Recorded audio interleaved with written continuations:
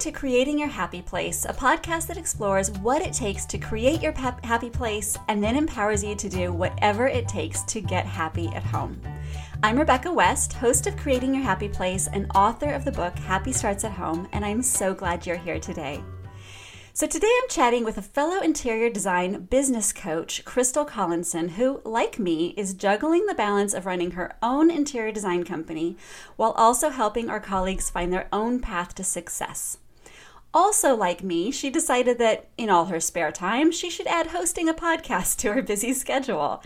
I'm thrilled to say I got to be a guest on her podcast, The Productive Designer, and if you're an interior design business owner, you should totally check out her podcast. So Crystal lives in a house in Toronto, Ontario, Canada, with her husband, her 2 kids, and their dog, Shelby. She has almost 2 decades of experience designing and decorating model homes, sales presentation centers, condominium amenity spaces, and small commercial projects. So, among other things, today we're going to talk about what it's like to design a model home because it's kind of hard for me to get my head around designing a space that everyone will like instead of just the family who's living in the home. So I'm delighted to welcome to the show interior designer, podcast host, and business coach, Crystal Collinson. Welcome to the show. Well, thank you. That was quite the introduction. I was listening going, wow, she sounds great. Oh, that's me. That's so nice. I'm glad you like it. No, it's wonderful. I love digging into the stories of us as business owners, not just as interior designers, which I know is a passion for you because there's so many facets to all the things that we're doing. Yes. I want to start with one of those facets. Okay. So like that first thing I'm wondering, because I am a fellow interior residential designer, but I definitely focus on the single family. Mm-hmm. So do you think it's really different designing a model home as compared to an individual's home? And if so, how? Or if not, why not? So I would say it's similar, but however, I want to say it's kind of you generalize a lot when you're designing a model home. Depending on different builders I've worked with, some will have an ad agency that will be sort of strategizing how they're going to market this model home and this site, because it's usually a development that they're marketing. Mm-hmm. So a lot of times what I've had, which has been fantastic, I've had actually like a family profile that has been devised by the marketing agency. And so then when I get that, I'm like, heads in it, and it's great because then I'm like, okay, it's the family. They've got a boy who's 14. They've got a girl who's like 8. They have a pet. They have she works part-time. He's whatever, right? So you have all this this info, which is fantastic because you can really get into it, right? Like you can really get into the heads and you start picking things specifically for that fictitious family. Right. Yeah. So when there's no sort of family profile, it is more challenging because you're boundaryless in a sense, other than budget constraints, which, so you can kind of, it's almost like, how it is. The hardest part is getting started because you're like, well, what do I want to do? What makes this, exactly. Like it's when you have a family, you kind of go boom and you kind of, it helps to, I guess, sort of focus, put your focus in onto a family. So it just depends on which builder I'm doing it for. Yeah, that's really interesting. I hadn't thought about the fact that you could actually have a lot of or very little support from the other team members when you're dealing with a building like that. Yeah.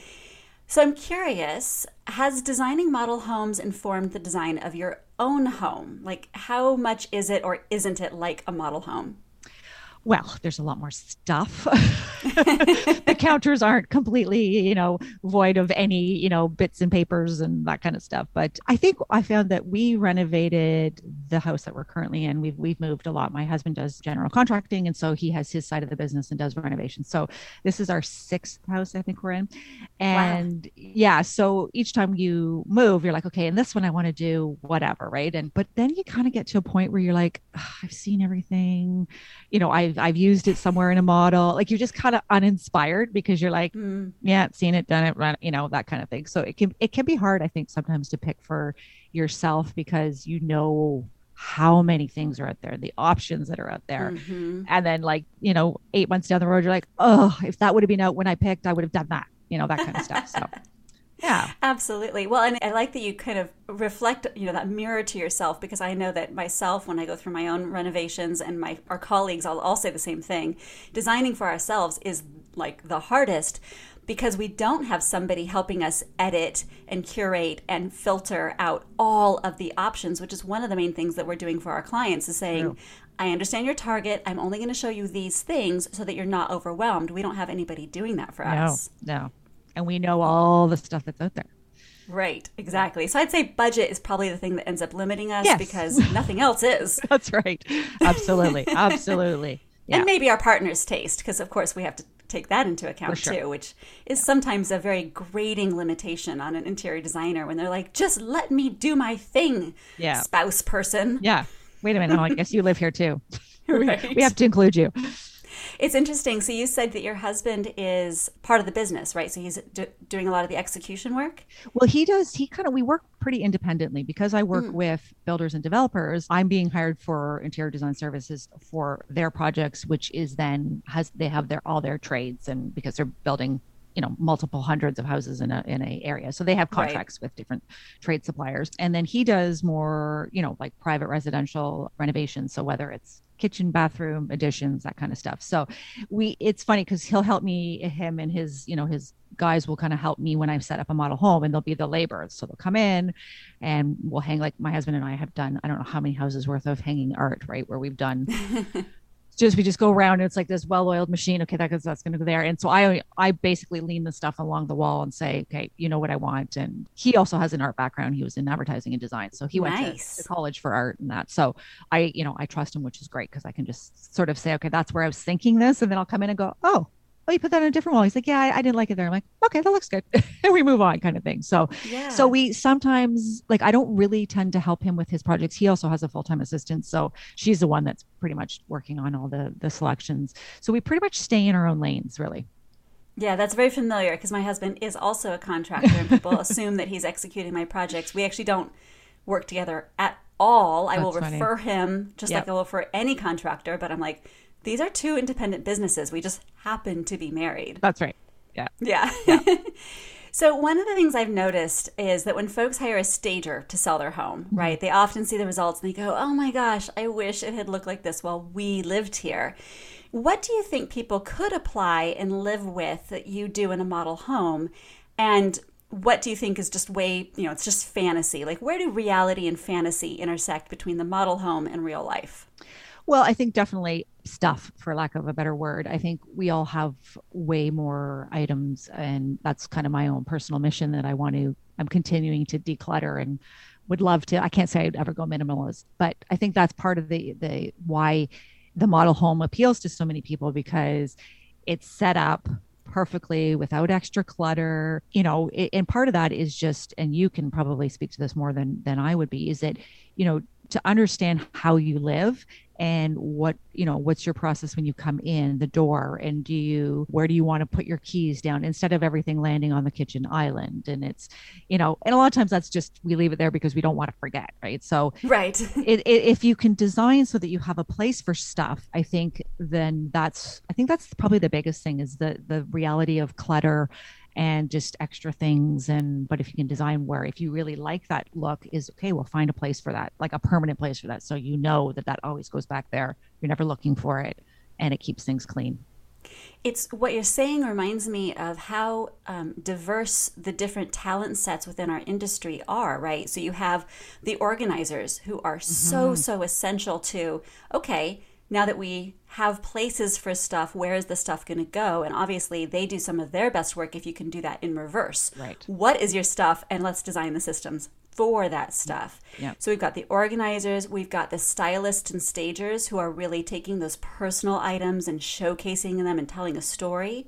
We've got the design work itself, like where are the walls? Where is the sofa? What color is the sofa? What color is the backsplash tile?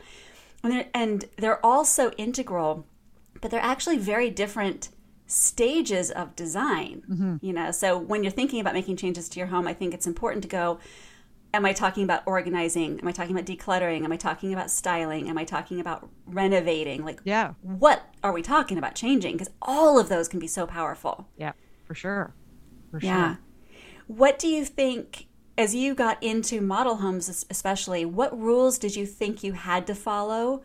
Or what rules did you discover that you needed to follow to set them up effectively? I think initially, and it still is a bit of I don't know if it's a rule, but when you're doing a model home, you're trying to appeal to so many people, right? Like so that style part of it, if somebody walks in and you've done, I don't know, pink accent somewhere, and if somebody is really adverse and does not like pink, then that may put them off without even, it may just leave a bad sort of taste in their mouth for that project in general. Like all subconscious. Yeah, exactly. So, without saying, well, I'm going to do everything gray, you want to also, and which is so easy to do because it's so much of what's out there is for that palette, right? I mean, everything in grays, as we know, is the new neutral. And when I first started this, it was all beige, right? So it's adding some personality into the spaces that can be not too out there, but memorable. And there's some design aesthetic, because otherwise it can feel a little bit blah if you're going, okay, well, I'm trying to appeal to everybody. Well, you can't, right? We all know everybody has different tastes. So that can be a rule that's sort of subconsciously there. But, I think over the years, I've just said, well, we're going to do this. And I show most of the time the marketing department wants to have a look at what we're proposing to do and, just get their buy-in. And we kind of know what the demographic is going to be and, the target, and so we're not like way out there, but you also have to design to the architecture of the house too, right? It's not like the house always has to get a vote. Exactly. So so it's a bunch of different sort of things that we're trying to pull together. And there is some sort of current trends that you might take into account because people are looking for that, like for instance, like gold faucets and stuff, right? Like those weren't around years ago and now they're coming back again. So last couple models I'm like, okay, well, I'm going to do one in the master, or I'll do one maybe in the powder room or something like that. Right, absolutely. Because obviously the choices you're making are in the moment. They're hoping to sell that house real soon, so the trends can be followed because it is timely. It is. Yeah, exactly. Yeah. It's interesting. One of the things you just said reminded me of way back when we were house shopping. You kind of give each house this like nickname, right? Oh, that was the one with the yellow door, or that was the one with the really cool dining room chandelier. And one of the things that I think people struggle with is how do they create that special uniqueness in their home without just making it look like a showroom. Like everything is exciting. Everything is unique. Yeah. When you are thinking about doing model homes, do you look for those special moments where you can give that signature, like, oh, that was the home with?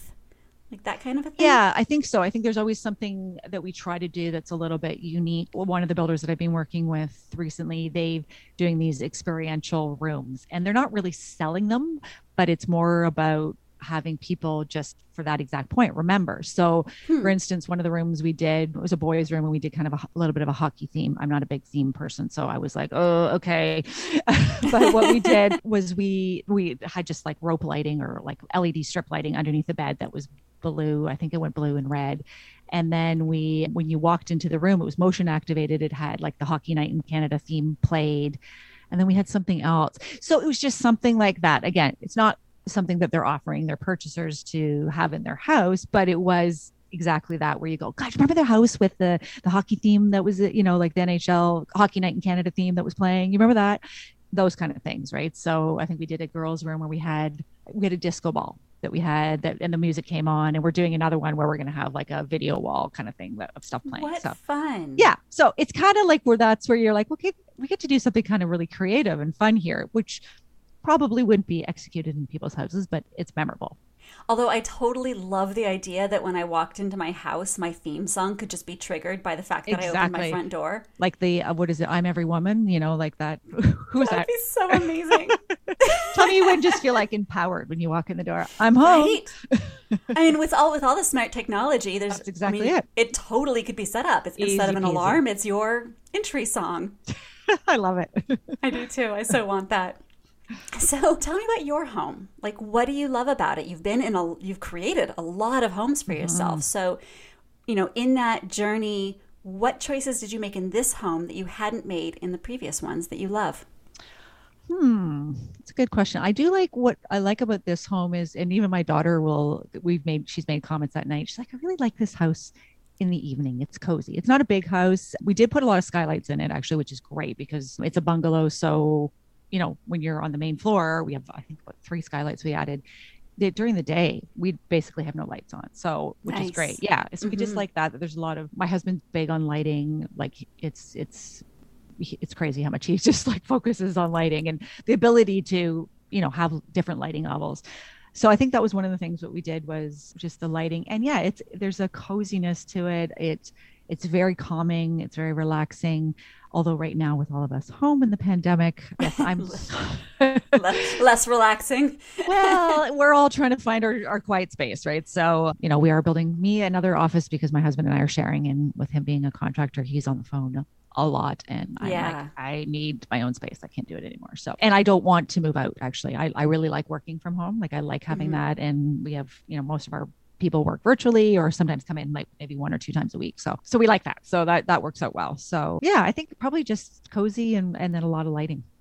And was this a house that you built from scratch, or was this a renovation? No, it was a renovation. Yeah. So we did, because it was a bungalow, we were able to take what was the 8-foot ceilings on the main floor. It's like built in the, mid 60s.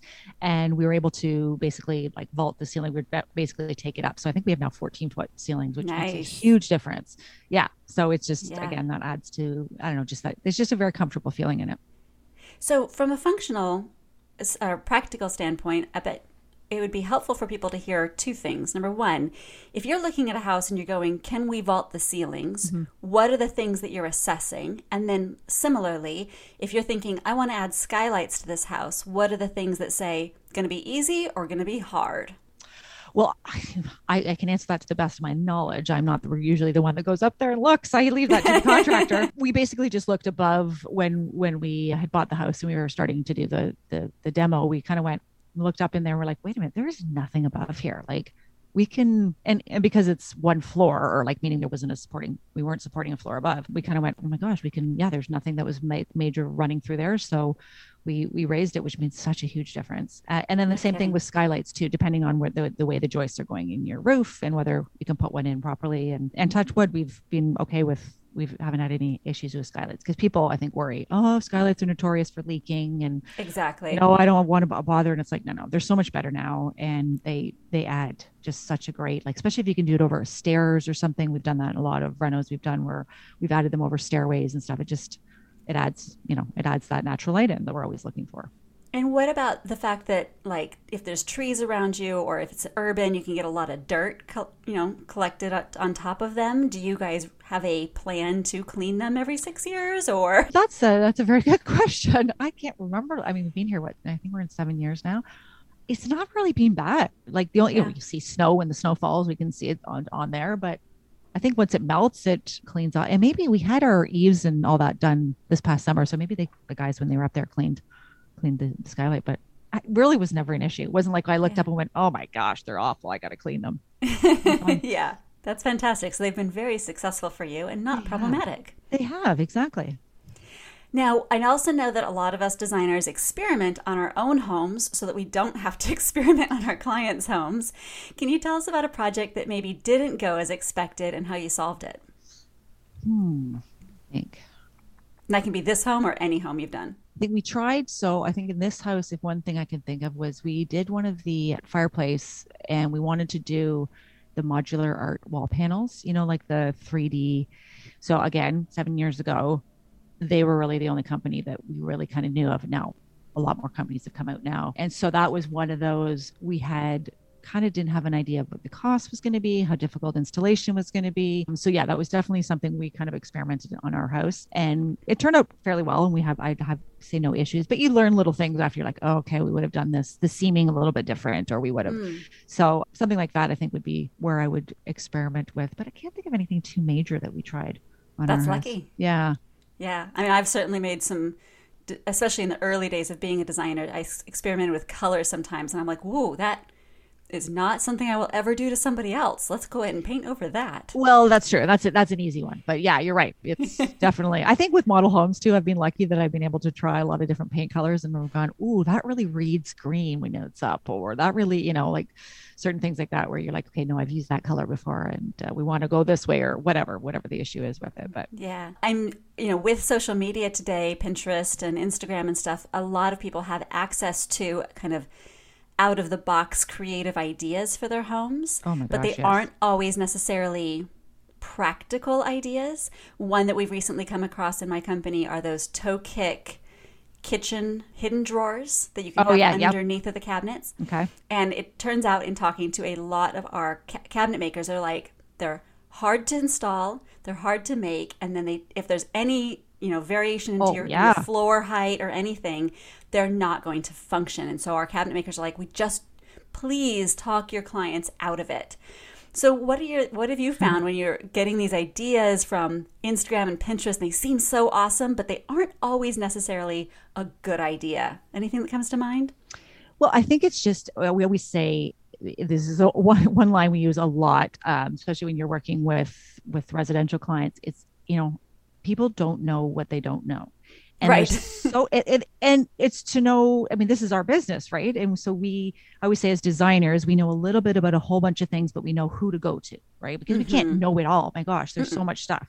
So I think it's always just sort of educating homeowners on, okay, well, you need to pick your plumbing early, because we have to do the rough-ins, and we have, and it's that sort of education part that you have to just continually try to be a couple steps ahead of them, so that they understand why you're asking them to pick something now. And even with paint color, it's like, oh, paint's so easy. But I'm like, yeah, but that goes on fairly early. Like if you're decorating more so, right, where you're picking furnishings and fabrics and stuff, and it's like, we kind of got to pick that stuff soon now so that we can paint accordingly, right? I know we can take the area rug in and go, see this green here, we want this exact color, because we have that capability.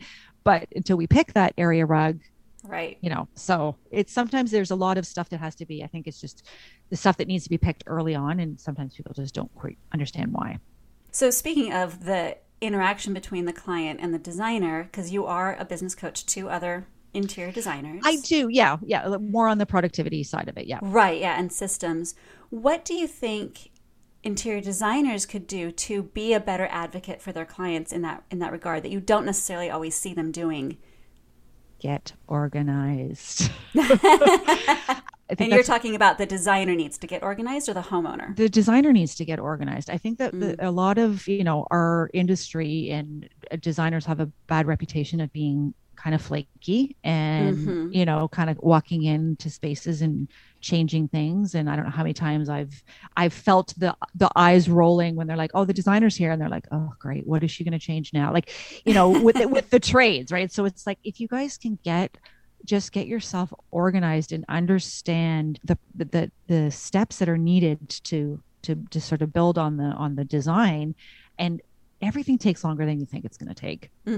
Like everything, making decisions, you send something to a client and, you'd think, oh, well, that's an easy answer. Oh, then they don't get back to you for 3 or 4 days. And so everything takes longer. And so I think it's just really understanding the systematic steps of what needs to be done, and how every decision has an effect on something else. I think that's probably the biggest thing, just because we have so many moving parts going at all times, right? Like there's just so much information that we are processing and managing, and one thing affects something else, that you've got to get yourself organized. You really have to, whether it's a task management software or if it's just a spreadsheet, like as simple as that. I think you just really need to, and then that will help your clients too, right? So that they're not feeling like they're being backed into a corner where you're like, okay, construction starts next week and we haven't picked a whatever. Well, yeah, nobody should be designing in an emergency exactly. mode. Yeah.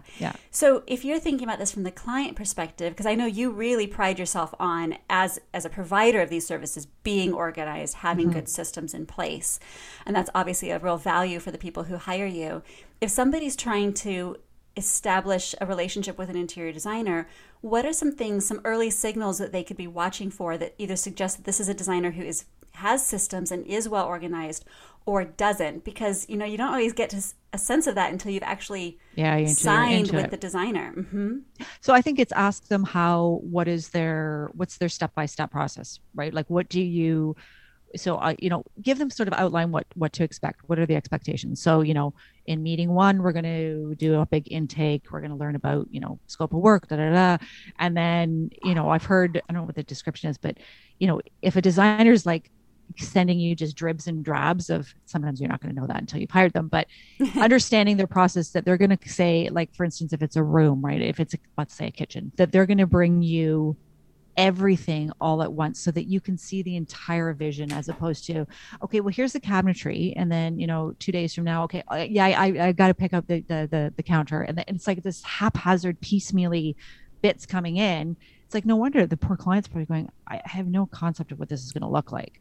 So I think it's just outlining the expectations, saying, this is what we're going to do. And then bringing everything at once so that you can, as a designer, can put your best foot forward, because you have this vision in your head, but you have to get that out to your client. And if it's coming in dribs and drabs, they're never going to see it. I can tell you and I are very like-minded designers, because I can't even understand how I would go about it piecemeal. Like, the counters are integral to choosing the cabinets. So how can I talk about the cabinets if I'm also talking about the counters at the same time? But I do think that clients should feel very free to say, can you show me an example of a finished file that you're providing to your clients? Or can I call your references? I'm always astonished at how often people don't ask me to talk to previous clients. And we do have a lot of Houzz and Yelp reviews, so that does some of the work there itself. Yeah. But as a client, feeling really empowered to say, what is the end result of what I'm going to get from you? Because one of the things that always astonishes me is how different the output is from one designer to another. Mm-hmm. Some will provide, permitting and construction documents, and they're showing literally how a joist is interconnecting with this beam and like crazy detail. Which is just overwhelming for the client. Right. But sometimes the service that they need, maybe. Yep. And then on the other end of the spectrum, some designers say, well, here's sort of a concept sketch, and here's what I think you should go search for in terms of materials. And they don't actually specify anything specifically. And neither of those are necessarily wrong, but you got to go in knowing that you're going to, what are you going to end up with? And does that align with what you think you're buying? For sure. It's funny that you say that, because I, automatically in my head go, of course you would be outlining all this stuff and speccing everything. And it's like, nope. Yeah, I know. So there, I made an assumption. Yeah. And I think that's one of the things about being an interior designer. We are in our own little bubbles, and we don't necessarily know what our colleagues are putting out there. Mm-hmm. So we assume that everybody's doing it like we're doing it. And that couldn't be farther from the truth. Every designer has a different talent set and a different system set and a different output set. And again, not right or wrong, but you got to, as a client, you got to know, what are you buying? What are you going to get when that money's all spent? That's true. Yeah, exactly. It's funny. My husband does something like that, which is, I sort of didn't even dawn on me, but he usually gives any new prospective clients the last 3 or 4 jobs that he worked on, gives them their numbers. A lot of times he'll take them if, we've had some wonderful clients that have allowed them to go through tours. So he'll take them to their house and, walk them around kind of thing. And then he'll also sort of show them kind of what like you say, almost like a file set of what will be coming their way. So yeah. So with me, I'm a little bit different because I'm working with more, sort of business to business. So it's a little bit of a different package that I would be providing to them. Well, especially because their goals are different, right? Yes. As a business, they're thinking bottom line in a different way from a client. Yes. Client's going, well, this is my budget. But the builder is thinking return on investment. So it's not just how much do I have to spend, but what's it going to net me as a result? Exactly. And I always say I'm a line item. We're a line item in their marketing budget, right? They've got all that. So yeah. So what advice would you give to folks who want to create their own happy home? I think you have to be comfortable in your home. And I think you have to sort of do some introspection in the sense of what is important to you. And what I mean by that is, are you a big cook and you love to cook and that's where you're going to be 90% of your time? I also think that the pieces of furniture that you use the most is where you should be investing money, because you use it daily. The cost per use, like your bed, a sofa, any of those pieces, your desk chair, now that we're all working from home, all that stuff. I think you really need to look at, as opposed to what looks the nicest, is like, think about those, how you use the space or the pieces, and then go from that way, as opposed to, what do I generally want? I want it to be pretty. Okay, well, that means nothing, right? Like, right. Where are your priorities, and where are you wanting to where do you focus your time, and where should the design be focused on?